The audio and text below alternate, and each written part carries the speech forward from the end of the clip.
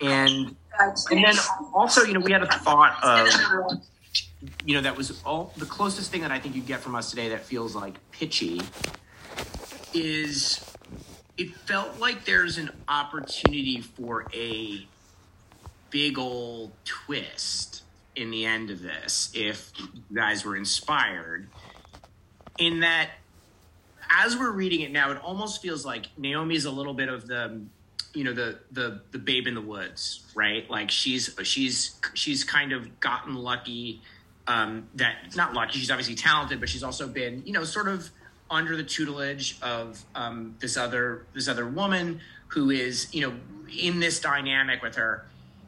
And it sort of felt, did you guys watch Succession by any chance? Mm-hmm. So this is like one of the big monkey paw shows. We get obsessed with 2 or 3 shows, and so it's like all we talk about for 4 months. But we were all thinking a little bit about the end of last season, which was like this big twist with Tom Wambsgans, where the person who you kind of didn't think you thought was like kind of the most neutered is kind of the person who ends up giving us a turnabout. Not to say that that's what we have to do here, but it just felt like for us, like there might be something interesting if ultimately Naomi is kind of more has been sort of playing this game a little more willingly than maybe we thought, and that there was that's more and that's a pitch only in the sense that it's more almost about form and tone and genre for us than it is about like a plot pitch. Mm-hmm. So I don't know. I mean, look, we obviously could get into more detail on all this stuff, but just to set it off, I was just going to say that's sort of where you guys have inspired us so far on this stuff. Yeah, and I'll just add and say, I think, having this document from you, Shaka, has been very helpful just because, we really get to see all of the things that you've been considering and thinking about from a character standpoint, world standpoint, story standpoint. We very much understand this is a work in progress. Like there are these conversations happening with the writers and figuring out, like what the actual take will be. But I think this was a really helpful just first step. And so we didn't want to come today and just be like overly prescriptive about like where the story can go, because it doesn't feel like we're at that place. But what we would like to do, if you guys are open to it, is just have a like kind of back and forth kind of discussion about some things that we think are important to consider, like as we move forward, and Wynn kind of teed up some of those things. But there are a few others. And then we would also love to just check in with you guys and see how the meeting with Cortia went, if there have been any additional conversations with Aida, and kind of where you are in your process. So wherever you guys want to begin, I think we're cool. I think we can start with sort of the thoughts you all had, and then go into the conversation with Cortia and Aida. All right. Cool. So Wynn kind of talked through the notion of there being some type of big twist, which we think is interesting. We also I think, as Wynn said earlier, really want to get a sense of if you're still thinking of this as a two-hander between Naomi and Afua, and like if it is a two-hander between them, we think it would be interesting to kind of get more of a sense of where we start with them, like what that first act is kind of looking like in terms of, are we building out Naomi's stardom more? I think what we felt, the only thing that we weren't quite understanding is kind of Naomi's story outside of, just their relationship. We weren't understanding like Naomi in terms of, like what is the outcome of the possession as it relates to her specifically. We know we start with her as this pop star who's kind of being controlled. She's, on strings, but where does the possession take her? And I felt like I remembered in our initial conversation, I believe you guys said something along the lines of wanting Naomi to like experience freedom at the end. And, we spent a lot of time talking about what freedom could look like, and if that's like her overall motivation. But I think really wanting to understand from you guys, whether it's now or later after conversations with, Aida or Cortia or whoever we decide to work with, just what Naomi's overall motivation is if this is an actual two-hander. Yeah, those are great questions. I think it is a two-hander or maybe even a three-hander. But the thing that's kind of makes sort of the 2 versus 3 complex is that,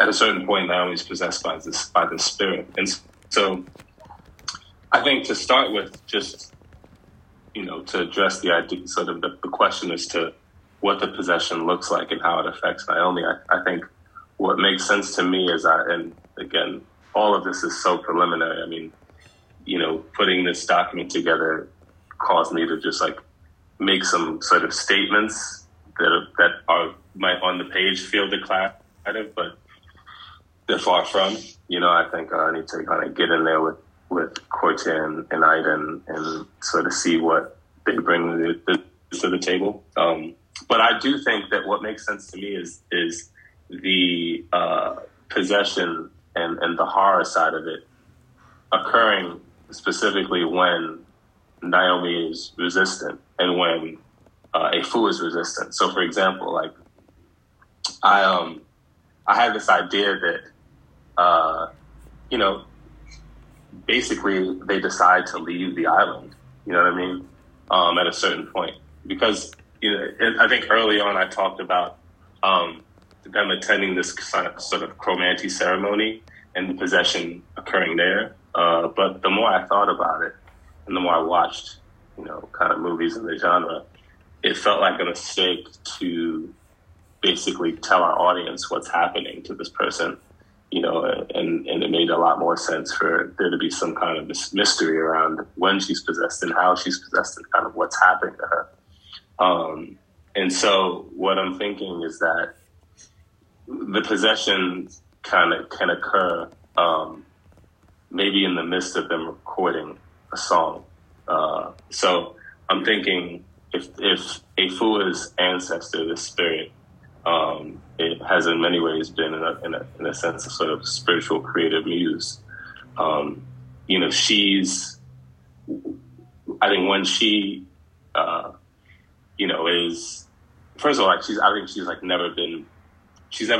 even know she's necessarily even, Caribbean. Doesn't even know that she even has this ancestry. So I think when she ends up on this island, almost as if the spirit is trying to scream to her, yo, do you know where you're here? I'm here, you're here, we're back here. And I think it's trying to communicate to her, through song while they're in the studio. And by this point, they're sort of towards the end of their sort of vacation. And the plan is, after, they're going to be probably heading to the next tour destination in the morning. But they're recording, attempting to record something with a local artist that night.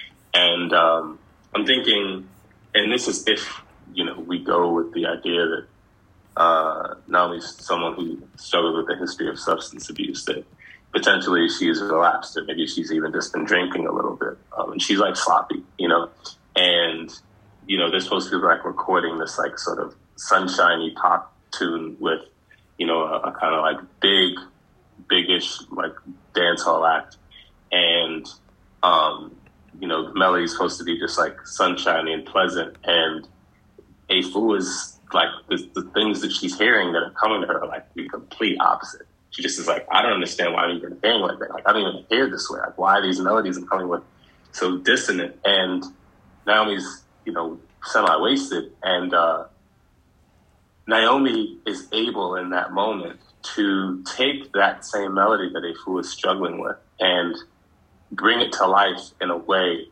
that makes complete sense and is eerie and haunting and beautiful. And that, to me, could potentially be the moment of possession, and it should feel like the kind of thing where, you've never, Efua is not used to Naomi being able to, really create. She's more of a mimic. So the fact that she's able to do something that musically that Efua is not, throws her, and also the fact that her artist is in the state. And I'm thinking she could kind of recite this melody and get sick and throw up and faint. You know what I mean?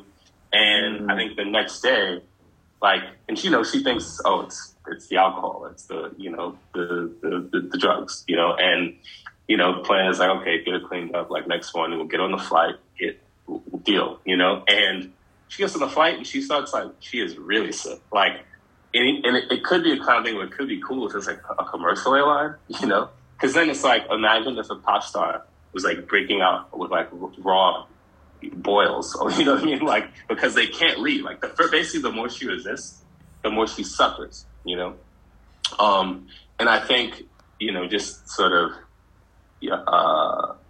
structurally, I think that probably around, and I'm like talking kind of out of my ass here. You know what I'm saying? Like it's no, all good. but Paige, imagine like 30 minutes in, she's possessed. 60 minutes in, or somewhere between 30 and 60, you learn it's Efua's ancestor who's possessing her.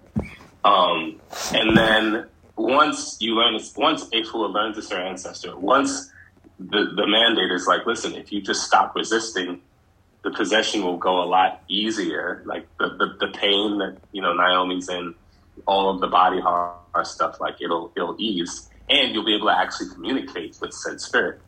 And spirit is like, yo, I want to make a song, And I took some notes yesterday. I was thinking about this, and I put down just some ideas. And who knows if any of this stuff will stick. Hold on a second, I'm just gonna find it here. Well, I'll just say while you're looking for it, I personally love, and I think we as the Monkey Paw team do love, like, the idea of the possession happening in a progressive, or progression. It's a progression, and this idea of her trying to resist and it fighting back, like, that all felt really interesting and cool.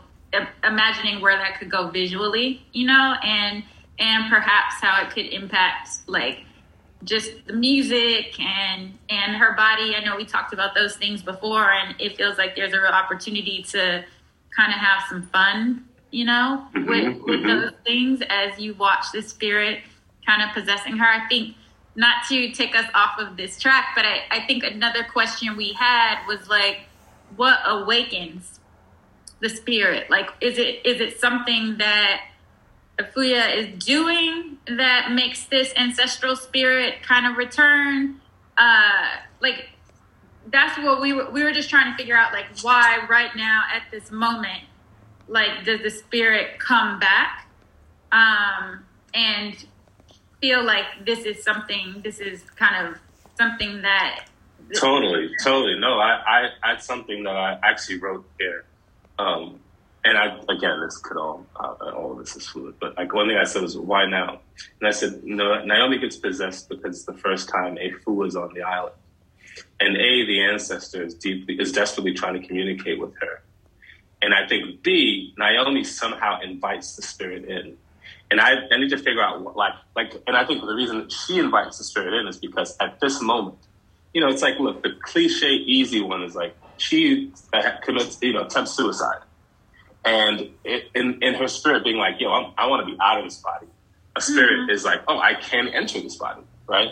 Like, that's the sort of like easy, super clean, version, right? Right. But I think the like, we'll find something a little bit more interesting. But I think that the key thing is that Naomi invites him, got it. and B, and I think it's the fact that like he has a vessel. But I also think, and a reveal is that like, this spirit has been with Efua her whole life. You know what I mean? Like when you think of right, yeah, she just didn't know. It's like when you think of ancestral, just like African ancestral relationships. It's like my ancestors would be in like right now I'm in my mom's hospital bathroom talking about my ancestors are all around right now. You know what I mean? It's like, and so I think that is sort of the idea.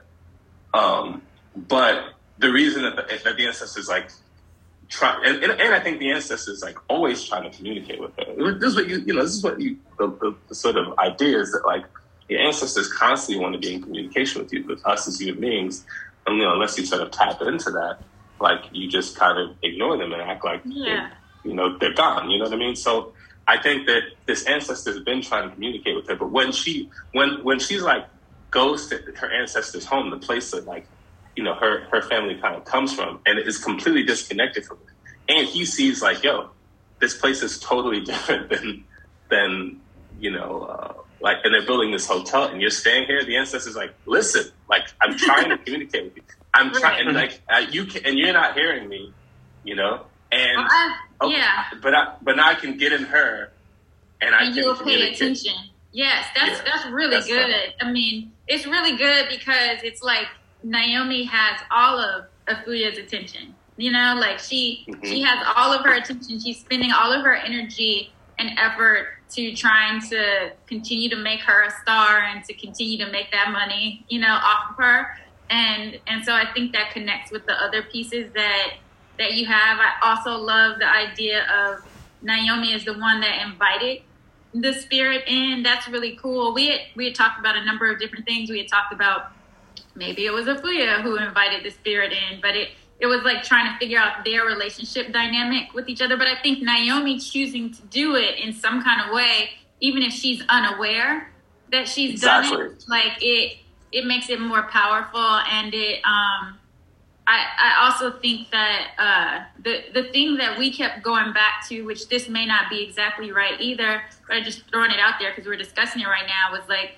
is there an opportunity to lean into the hotel or to lean into how, like, Black people from America go to other countries? And we talked about appropriation when we first, like, is there some type of sound? I love that.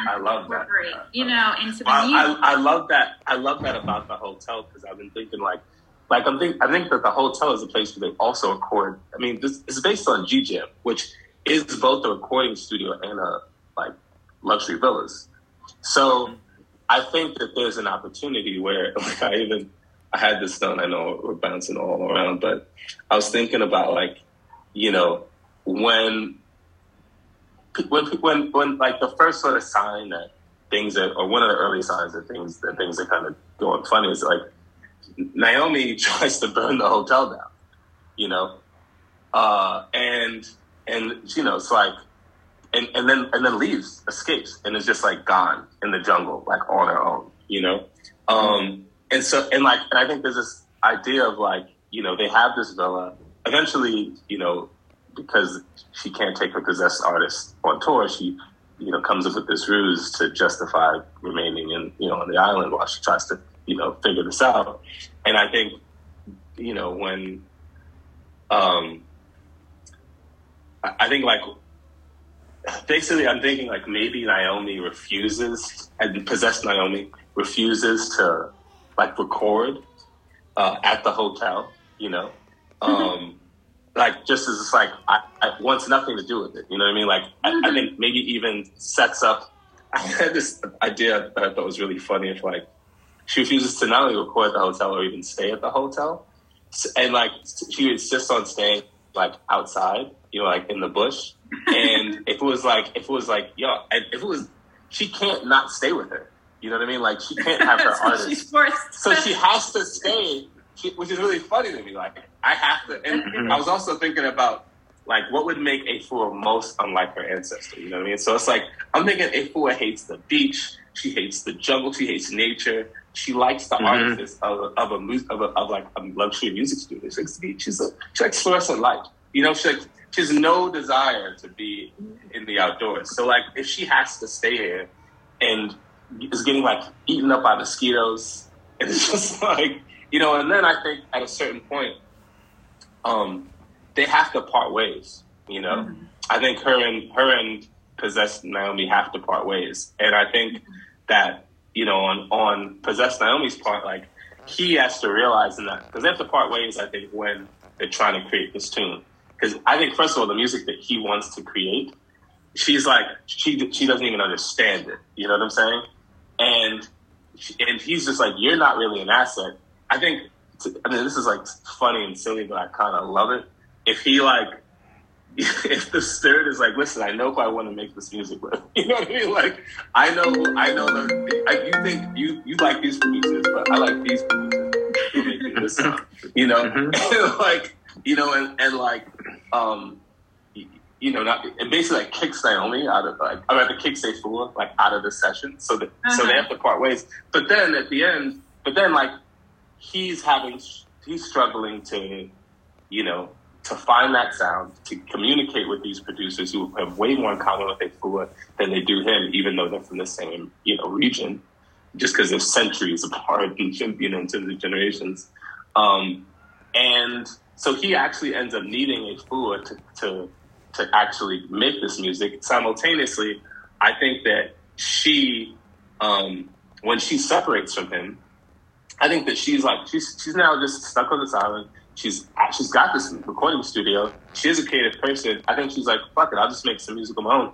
But she discovers she has no creativity because that's her creative spirit, and she's completely separate from him. So she actually has to reconnect with him in order to, and she comes to understand this. I think I think there's room for a couple characters who can kind of help, I think, contextualize things, but also deepen the story, not just serve an expositional purpose, but be baked in there in a real way, But I like the idea of them having this falling out and them both kind of coming to conclusions on their own that they need to kind of basically need each other, and then coming back together and then starting to, heal. And of course, obviously, that there has to be, I agree with it, that there does need to be a twist. And one thing I was thinking was that I think, though, the twist needs to be, the ancestor needs to be, I think, basically you need to think that these two people are finally coming together. And then Afua has to be completely in the dark as to what the purpose of this actual song is. And it has to be, the twist has to be, I didn't tell you this because, and I also I've just been thinking a lot about the end of the film, and not just, the Maroons sort of taking out, because I thought about it, I was like, would they just take out, the colonizer? Or would they just be like, everybody's dead and we start over? And it'd probably be more like everybody's dead and we start over. You know what I mean?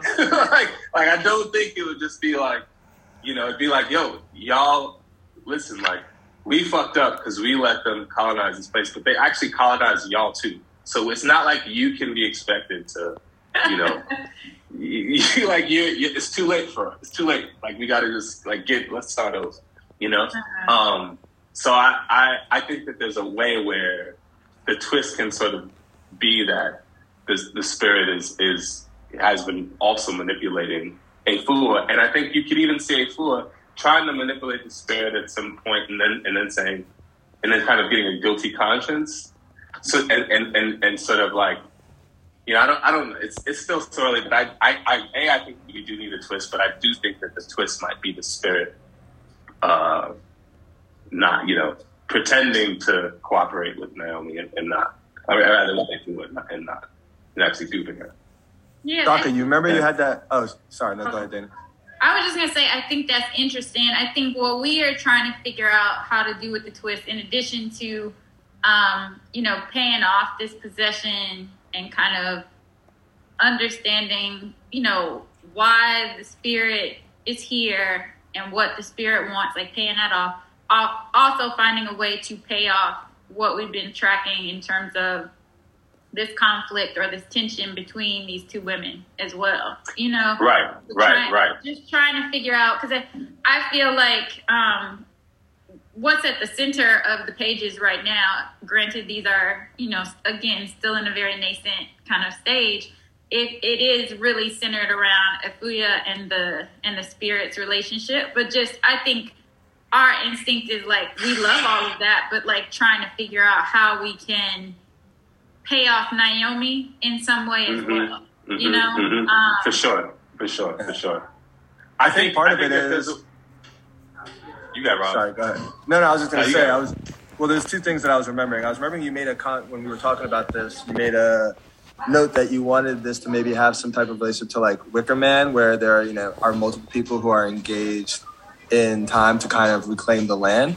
And then with Afua's spirit's relationship to the land, and then Afua's relationship to Naomi's body, I mean, what I think makes it a two-hander is the fact that Naomi is ultimately going to reclaim her body, and consequently, the land. I mean, I think what we've been debating on is just when it ends, is it the Carrie type ending where it's just like clean slate, tabula rasa, everything starts over, or is this now like taking this message out beyond the island? But I think Shaka, man, I don't remember exactly because I've actually hadn't seen Wicker Man when you first brought it up, but I remember you saying that that was key to the. There was a time, and I mean that still might be the case where I was thinking that like the concierge, for example, who as Efua is kind of tracking as an ally. Could actually be involved with the other people who work at the hotel in helping bring the spirit back for this purpose. But I don't know if that I think it's kind of fun.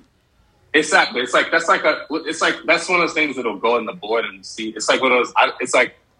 I don't know. I think we'll sort of see if it works with the character study that we're doing because it might be a different movie.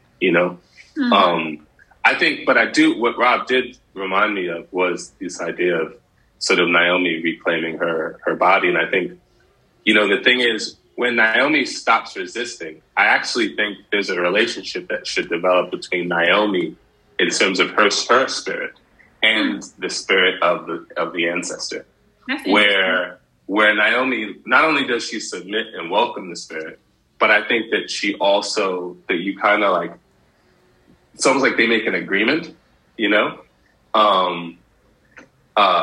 and who knows, like it needs to be worked out more. But I think the note I'm hearing and that I agree with is that you want basically to figure out how you're tying in the dynamic between Naomi and Efua into the possession narrative and really like just the entire body of the piece. Which I agree with you all 1,000% on that. So it's just something we got to figure out. I think that's the most rich part of. In a lot of ways, it's one of the more rich parts of. Well, I think it's all rich, but I think it's just when you first started talking about this idea, you were like, I really want to explore how the music industry sets up, Black women, and almost creates this conflict and unnecessary tension between people, and and you definitely are, getting into just the physicality of it, as we consider like a Zendaya type of person, for this role. So we understand that, but just trying to figure out what is it that we're trying to say, or what is it that we're specifically trying to tease out as it relates to also just that part of the story where it is like the music industry and how it's treated. For sure. I agree 1,000%. There was one character I was thinking of. I actually thought of Daniel for this. I didn't tell him yet, but like a cameo about and like I wondered if there were, and I've been, it's something that when we get in the room, it'll go up on the board and then we'll see if it makes sense. But I remember my girlfriend telling me about just one of her first managers who was this woman who was like abusive, you know what I mean? And would put her in positions, thankfully she didn't do drugs, but like was willing to put her in positions where she could have been like sexually taken advantage of by folks, and she saw it happen to other people, and I wondered if, like I don't want to make, it's important to me that we don't make Efua a villain, but I do think that there are instances where, who did that perfectly, and I need to rewatch this, was I May Destroy You. Did you all see that? Mm-hmm. Yeah, love it. Do you? That's another one of those. That's another one of those shows. One of the greatest things of all time. It's fantastic. Okay. And so, do you remember that relationship between her and her homegirl, who like just turned the other, just abandoned her, in that moment? And like, I think not quite as innocent, because that was fucked up. But you were like, like she wasn't thinking, versus just being like, I see this thing going on here, and I'm not going to intervene, which happens. I mean, look at the last couple of years, how many times you heard people say like, people say I had no idea, and they knew, they just didn't intervene, because like intervening could mean that opportunity that I'm going for, that this person is holding over my head. Right. You know, I might lose that. She like Afuya needs Naomi to survive, essentially. Yes. That is her bread and butter. So it's like, if she does something to rock the boat, you know, like it's, you know, she's complicit, you know? But then I also think about like who they both answer to. You know what I'm saying? Exactly. Like one of the things that kind of shocked me was to find out how in the music industry, like a lot of artists, women who are sell more records than men, have less power than the men that they sell more records than. Artist to artist, you know what I mean? So I wondered if there was space for an artist to be played by Daniel, who, I mean, like, the shit I've heard. I mean, I've seen text messages like, you know, yeah, if you suck my dick, I'll do that. Like, crazy. Like, what? Like, yeah, I'll do that verse if you do this. And then it'll just be that blatant, you know? And so, like, I wonder if there's a space where, you know, Afua essentially put an artist in a position where she could really have been harmed, you know? Mm-hmm. And I wonder if that is actually what precipitated this nervous breakdown and desire to no longer be an artist anymore. And that's something that we kind of come to find out down the line, especially if that individual comes to the island for whatever reason. You know, that's definitely like that. Interesting.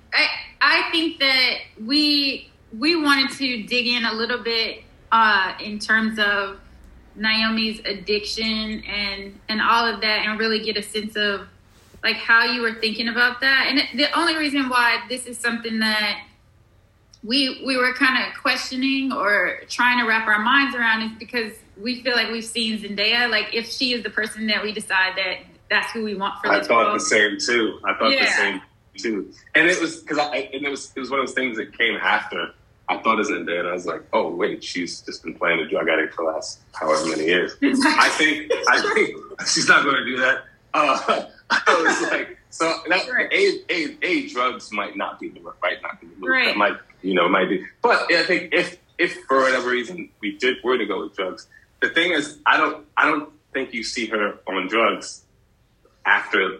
I think if you see her on drugs for like 15 minutes, you know what I mean? It's like she's not. And again, I don't think it has to be drugs. Like the reason I think I went to drugs is because I like the idea of. And it could be an artist who has a history of drug abuse, but you didn't see them relapse. They could just be in danger of relapsing. Because the main thing I wanted was potentially the audience, and definitely Afua and the people around her, to think, oh, this possession, I wanted them to confuse it with something else. And I was like, well, what could someone confuse that kind of behavior with? Like either a nervous breakdown, or maybe it's a history of just like, you know, mental illness. You know, as opposed to actual drug abuse.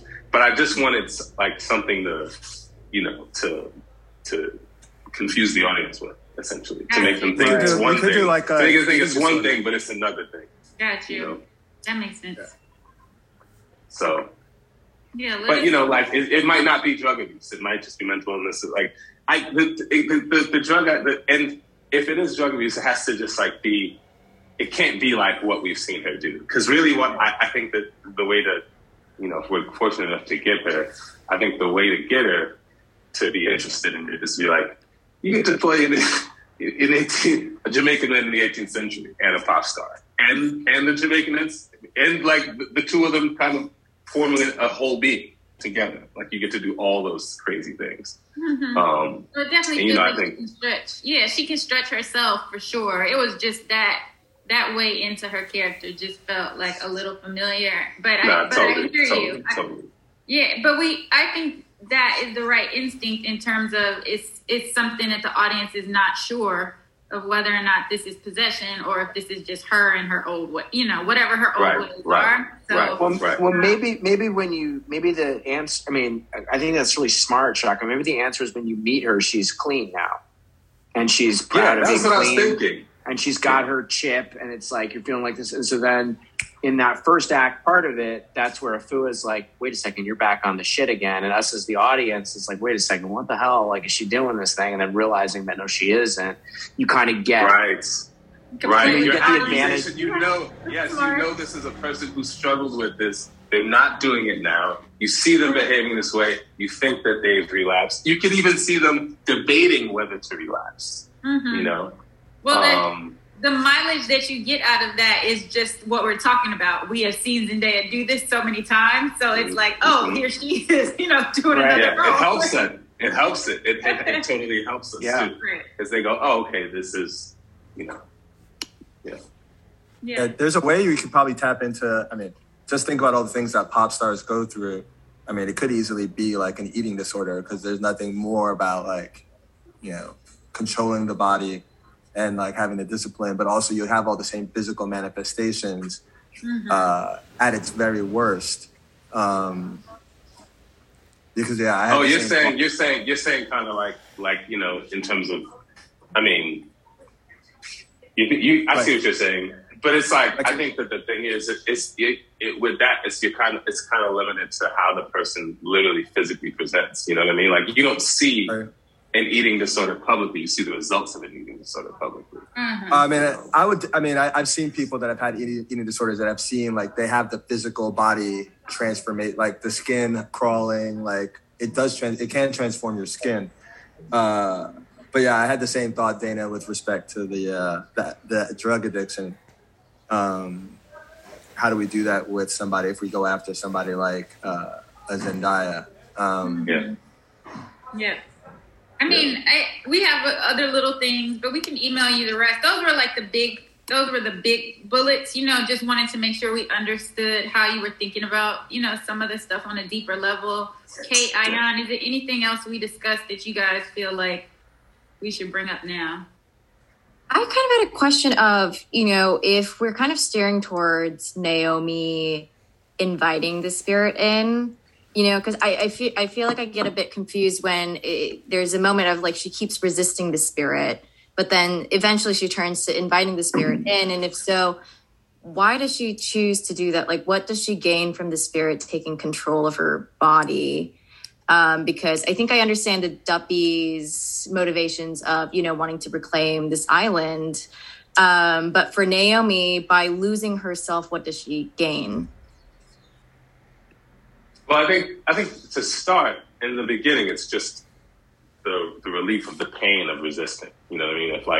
If she's losing teeth and getting boils, and we'll think of way more interesting, horrific things that can kind of happen to her physically. I think that's the sort of initial impetus. But I think on a deeper level, what she gains, and I think it needs to be sort of thought of and worked out over time. But I think, if there's a person who essentially feels as if they have no autonomy, over their body, and it's completely, they're controlled by the music industry, they're controlled by their manager, their handler, and would rather kind of like, if you take drugs to sort of feel nothing and disappear, this idea of, I'm just going to essentially take my hands off of the wheel and allow the spirit to kind of allow them, to take over.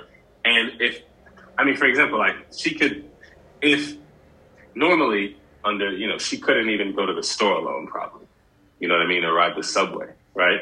But if possessed by this spirit, she's able to just like, go to the hood in Kingston and just like walk alone places and not be treated sort of, as this commodity that she's been treated, throughout her career, but almost like, I guess like, it's, like a hippie, you know what I mean? Like if she's able to sort of, I think, just have a sort of more free like lifestyle, potentially that's something that I think is something that could be, it's something I have to like to work out and think about. I think the easy thing is she's relieved of the pain that she feels when she's initially resisting, but she could be finding joy in this in some way. And I also think she might not consciously, I feel like we said that she might not consciously invite the spirit in, there is a version of her unknowingly like inviting the spirit in, where whether it's through music or sound or, you know, like in some kind of way opening her body and her mind to like what Shaka is describing in terms of like just freedom, you know, like freedom from the way that she's been controlled by other people and the real like, you know, kind of boxed in way of life that she's had to live so far. So I think there could be something, she could consciously invite it in, but there's also a version in which she doesn't know that she's invited it in, but she's just opened herself up to something new and something different in this land that is foreign to her. Yeah. And I think there's a world where especially if like she's able to get vengeance via this spirit's control, you know, like, for example, if there is this character like the one I mentioned who wronged her, you know, and she in this possessed state, he doesn't know it, you know, and he tries to wrong her again and gets the you know, bad end of that, then I think that's also like, it's not only the ability to kind of like break off the shackles of the industry, but to wrong the people who she feels have put her in that position potentially is also a possibility, you know. But I think it's something to think deeper about. I think it's like there's a few ways. Oh, I'm sorry. Go ahead, Brendan. Go ahead. Well, I was just saying. No, you go. I'm going on mute. Go. There's something to be said about someone who's in recovery. If we're to take your idea, Wynn, of her being someone who was formerly on drugs but now is not, and the struggle in that to find something else to give yourself to is something that drug addicts in order to maintain being sober. And often that's God, that's, you know, AA, that's any number of other things. It would be remarkable, you know, halfway through this movie, you know, if she's found a clarity and a peace, even though you know that she has not been able to find otherwise, and that, you know, there's the irony in that I think is you know, potentially really fun to play around with. Absolutely. Yeah, I like that. Yeah, I love that. I think that's right. I mean, I think it's like really, it's a question of like, I think probably what we're all kind of circling here one way or the other, and there's a bunch of ways obviously to do it, but it's like, what is that threshold? What does the crossover threshold feel like? And what is the choice that she makes? And you can look at that question as a literal horror one, like what are the mechanics of that and how does that happen? But you can also look at it thematically, right? Like, what is it about this question of how is she open in that moment, and what is the thing that makes that possession happen?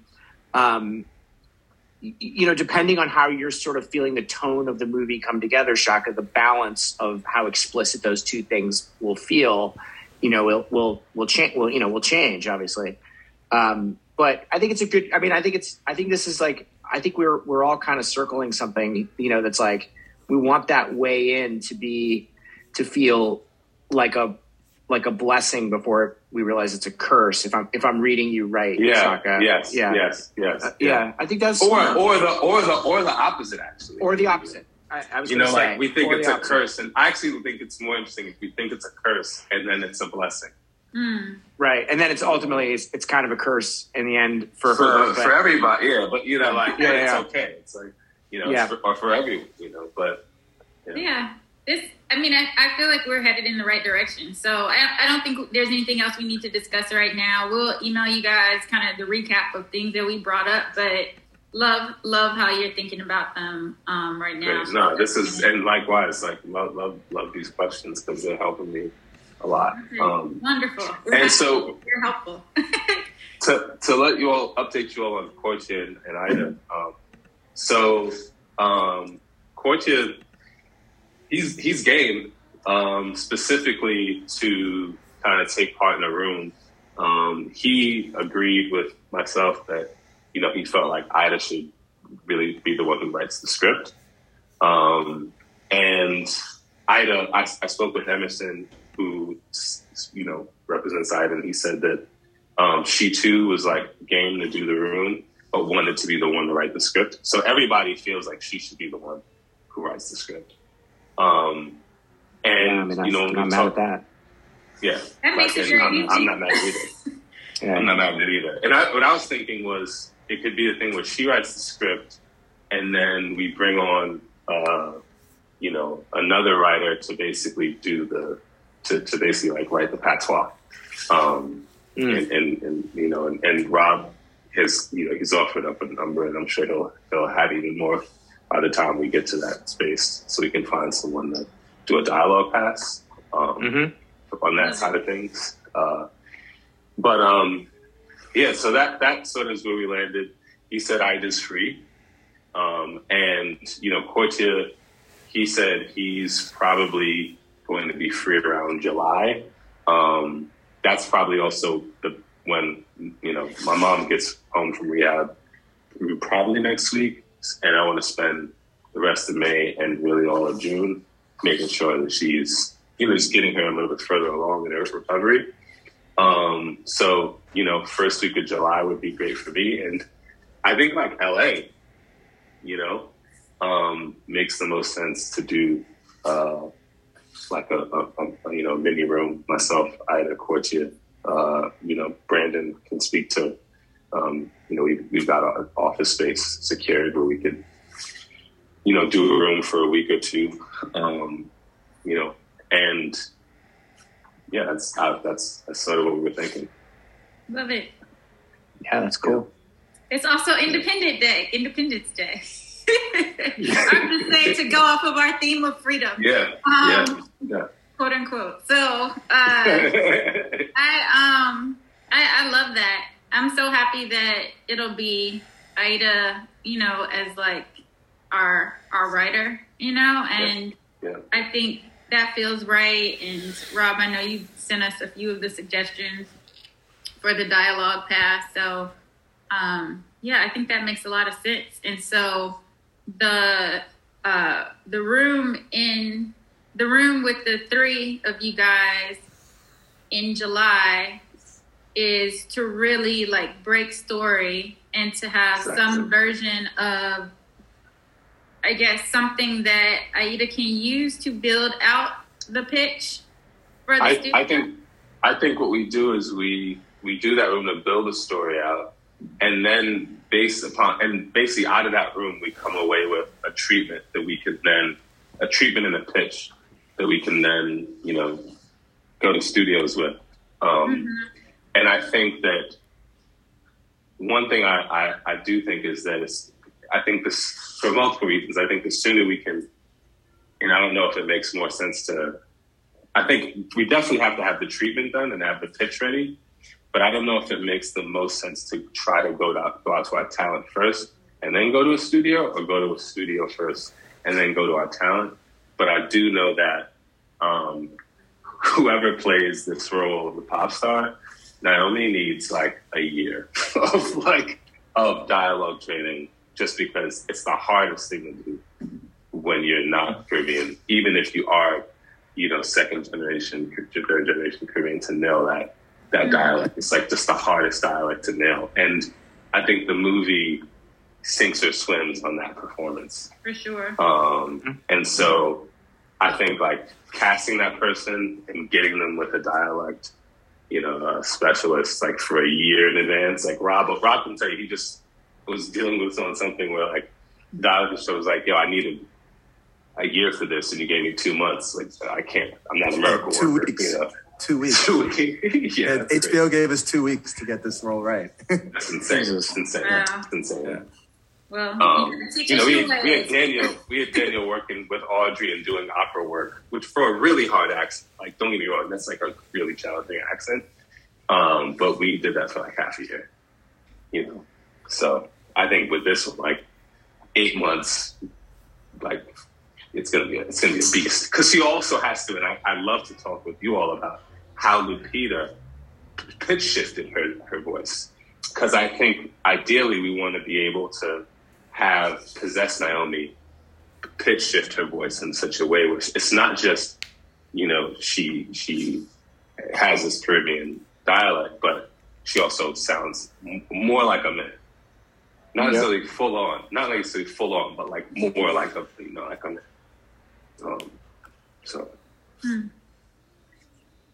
Okay. I think this sounds good.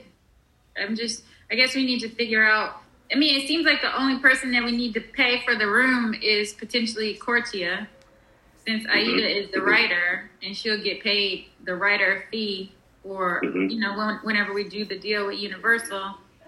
So I think it's really, Brandon, like yielding to you and like your knowledge from, building this room before and figuring out like what is the amount to offer, Cortia.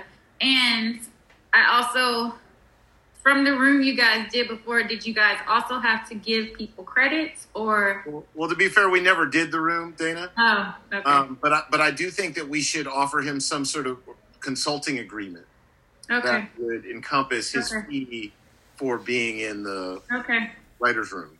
Okay. Well, I think based on what Emerson said, he was like he wouldn't be surprised if somebody asked for some kind of producer credit. He's like, so just be prepared for that. And I think Storyby is the sweet spot because that's what we're doing then. And it's like, and if all of our names are in the treatment, then we'll automatically get the Storyby. The WGA won't make it a big deal. Okay. So I think Storyby for the three of us, and then screenplay by for Aida.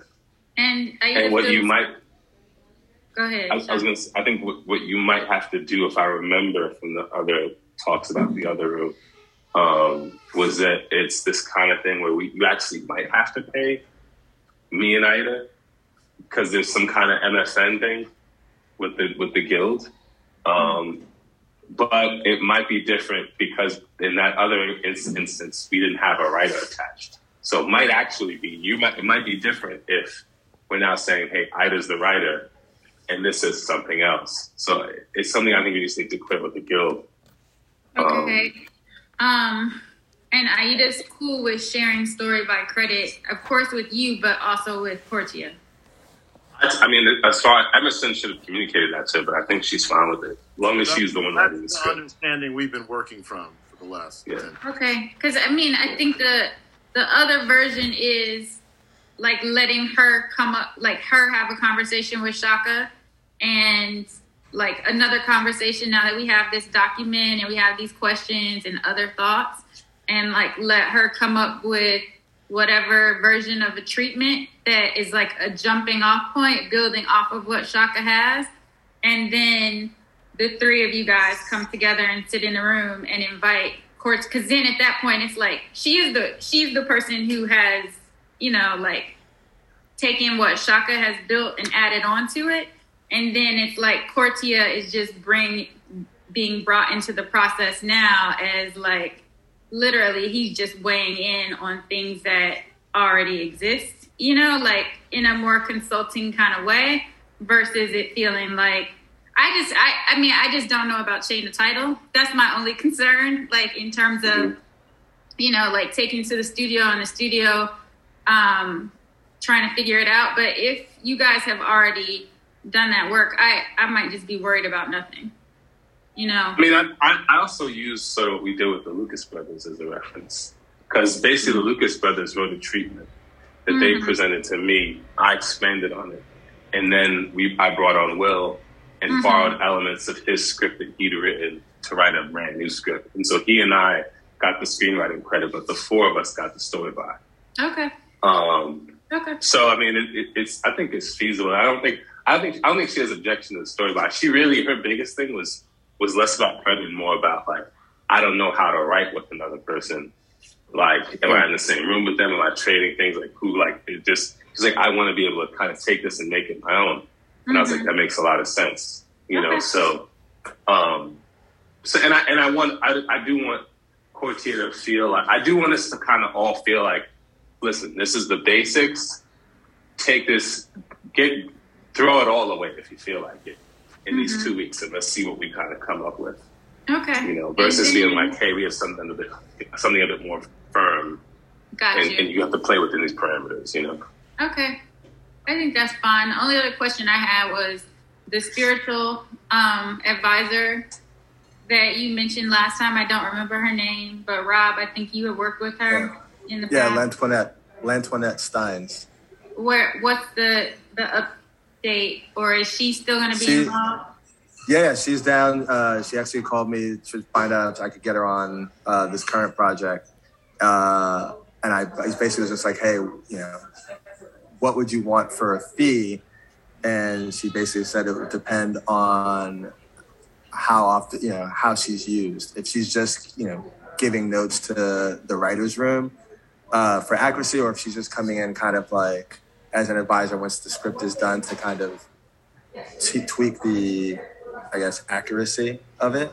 I think that's the better play, actually. Mm-hmm. Having her come on after the script is done, I think is the because especially now that like I haven't had the thought, because once we made the fictitious island, I was like, does it even have to be maroon? It could it be like an indigenous tribe that we completely make up? Because I just don't want to be tethered. Like, it started from a musical perspective. Just like when I heard the Ah Bang, I was like, well, that's a bit limiting. You know what I mean? Like musically, like what I could do with it, Mm-hmm. I was like, it plays like 4 notes, you know what I'm saying? I was like, okay, I want to definitely borrow another piece of music from the continent. So maybe these people didn't come from Ghana, ancestrally. I think they came from another part of the continent that has music that I'm more interested in fucking with, So like, I say all that to say that like, I don't even know if we'll end up saying that it's Maroons. It could be another indigenous tribe that we pattern off of, because this happened all over the world. Of course, you know what I mean. It's like all over the world. It was like, right. Somebody was like, "No, we're not going for it." And they were like, "There's a treaty," and right. So, colonialism is truly evergreen. Mm-hmm. Mm-hmm. Yeah. So I think that's and there's some power, and I think there's some power to even just being like,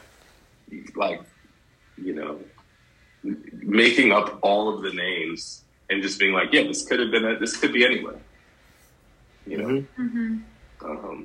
Yeah, I think it definitely opens it up more, both musically and like the origin of whatever. I mean, it's also like there's something just creatively that adds a level of like a very specific dose of surreality when it's not a defined place. Like in that same, like it's actually an interesting, like, just tonal story thing too. Like, I don't know. It's funny. It's just, Jordan does that a lot with his movies too. It's like, he doesn't like to place it in a place where you kind of immediately know, oh, that's upstate New York, or, oh, that's downstate, right. And it adds like, it's not Guillermo del Toro, like Fantasyland, but it does add like, just this just slight dreamlike gauze to it that I think is pretty cool. Yes. So that's very true. All right. Well, guys, cool. I think we have covered it all. So. Yep. Good to connect, guys. Yes. Good to you, good to connect. Yeah. And so what's next steps on our end? I think it's, I guess we already have the date in place. So the only other thing we need to figure out is what the WGA, of it is, in terms of, who needs to get paid, how much do we need to pay, do we have to credit, can it just be more of a consultant kind of thing? I think that the desire is for all 3 of them to have a story credit. Like that's story credit for sure. I was talking more like producer. I was talking. Got it. That's a question for Cortia's reps and their kind of expectations. I kind of don't. Well, I mean, I guess we have to raise it at some point, but it's almost like figuring out what that agreement looks like with him, and is that his expectation? Without, I would want them to raise it to us without us. Yeah, they should raise it. Yeah, we shouldn't propose a producer credit. I think we should definitely propose a story by credit and see if they say, well, in addition to that, can we, get this kind of producer credit? And I mean, look, like it is a 2-week commitment. You know, it is not a year-long commitment. So, like, if they are going to say, you know, we want to produce good, it's like, well, then what's he going to do later? Because we could probably use his big-ass brain later. So, right, true. I don't know who his reps are. He doesn't strike me as that guy, but you never know until you start negotiating with people. Right. So, right. But I mean, I would love to have a producer if he's down to just like, again, contribute his brilliance down the line in some capacity, you know? So. All righty. Well, I think that's it. So we just need to figure out the WGA piece and then just lock down the date. Or you said first week of July, but figuring out what that date is. Great. It's great. All right. Thank you, guys. Have a great weekend. Thank you. Shaka, take care of your mom and your family and everything. And thinking of you. Thank you. Thanks. And appreciate it. More soon. Bye, guys. All right. I'll speak to y'all soon. Take care. Yo. Bye. Peace.